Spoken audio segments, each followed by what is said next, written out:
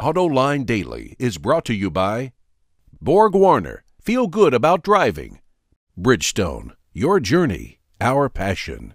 Dow Automotive Systems, improving durability and increasing design flexibility with Betamate structural adhesives at dowbetamate.com.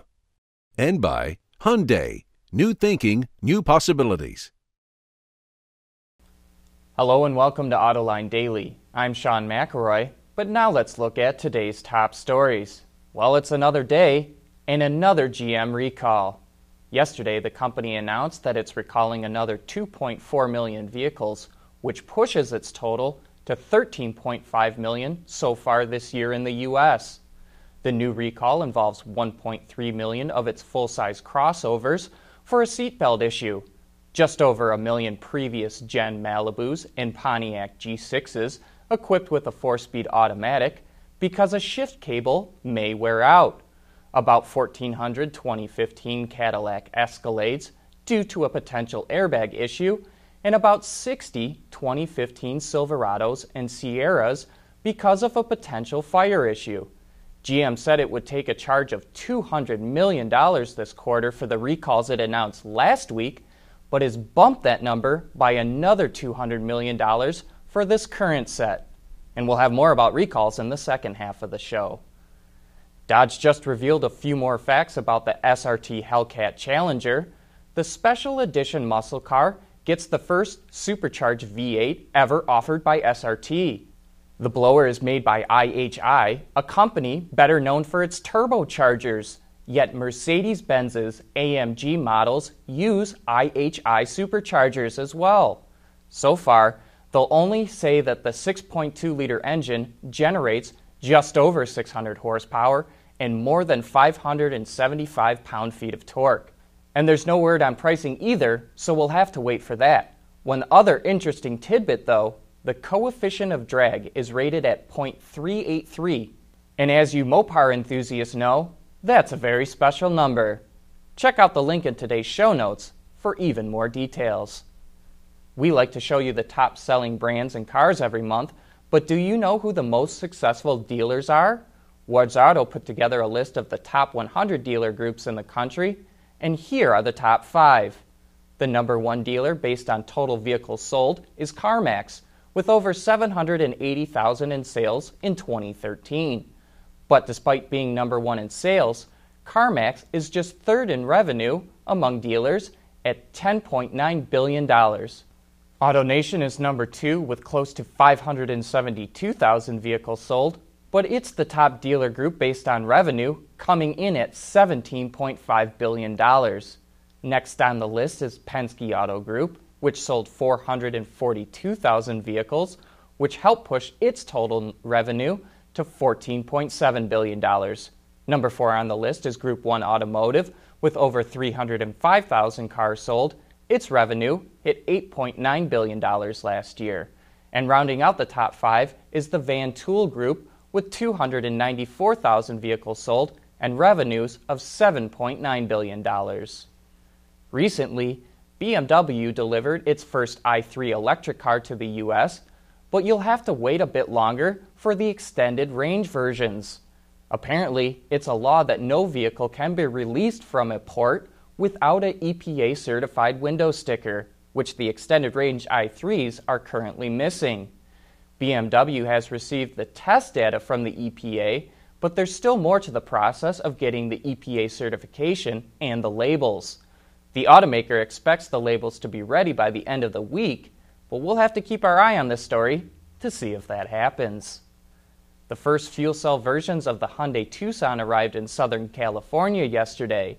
The CUVs will go on sale in the next couple of weeks, but will only be available in the LA area to start.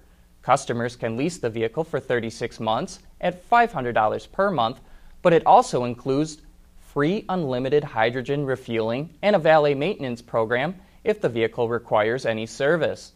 The fuel cell Tucson will expand to other markets once there are enough refueling stations in place. Could the number of recalls double this year compared to 2013? We'll take a look into that right after this.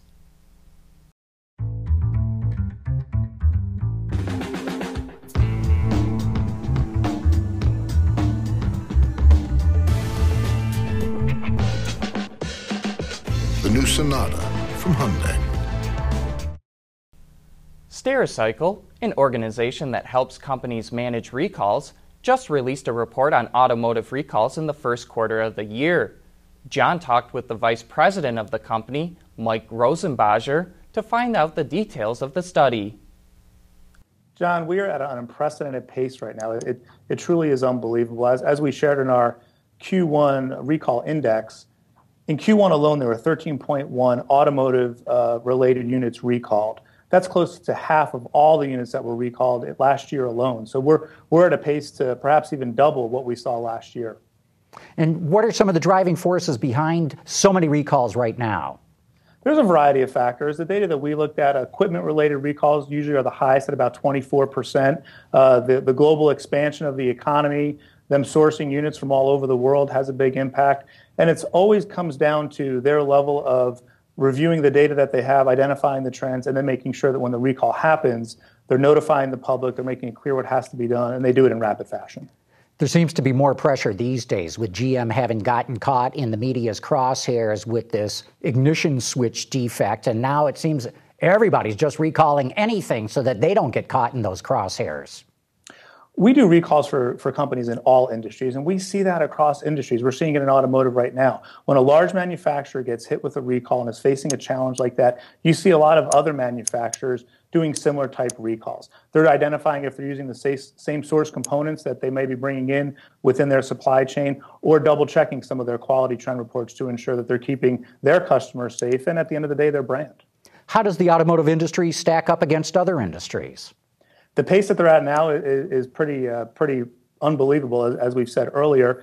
But there are some differences in automotive. Certainly, it's a complex solution to the recall. It's involving the consumer. The vehicle owner has to take the car in more often than not to the dealership. There's a level of complexity within communication. NHTSA reports that 1/3 of auto-related notices that are mailed to our homes when it occurs are ignored. People aren't paying attention, so that makes it more challenging. And one other stat in automotive that makes it more complex: the used car market. Carfax reported that 3.4 million cars last year alone were put up online with unfixed recalls. I sell my car to you, you don't necessarily know, has the recall been fixed? Have I taken the car in? Was there even a recall impacted? A lot of layers of complexity that they face. In some of these recalls, I see automakers listing the suppliers that may have been at fault. And what kind of role do suppliers play versus the automakers themselves in these recalls? Certainly, the supply chain is extremely complex within the automotive industry, and the suppliers do play a part, particularly if that's the component that has an impact. But also, when the recall hits, now we're focused on the solution. We're helping companies all the time to determine what's the right solution, making sure that you launch it at the right time to ensure that you can remove the problematic products from the marketplace and fix them. Suppliers are a big part of that to ensure that you have all the appropriate, correct supplies available when you're looking to remedy the recall. Mike Rosenbacher, thanks so much for your time today. Thank you, John. Take care. And just before we go, just a reminder to join us for Autoline After Hours tomorrow night, starting at 6 p.m. Eastern Time. Join John and Gary Vasilash for some of the best insider information in the business. Well, that's a wrap for today's show. Thanks for watching, and please join us again tomorrow.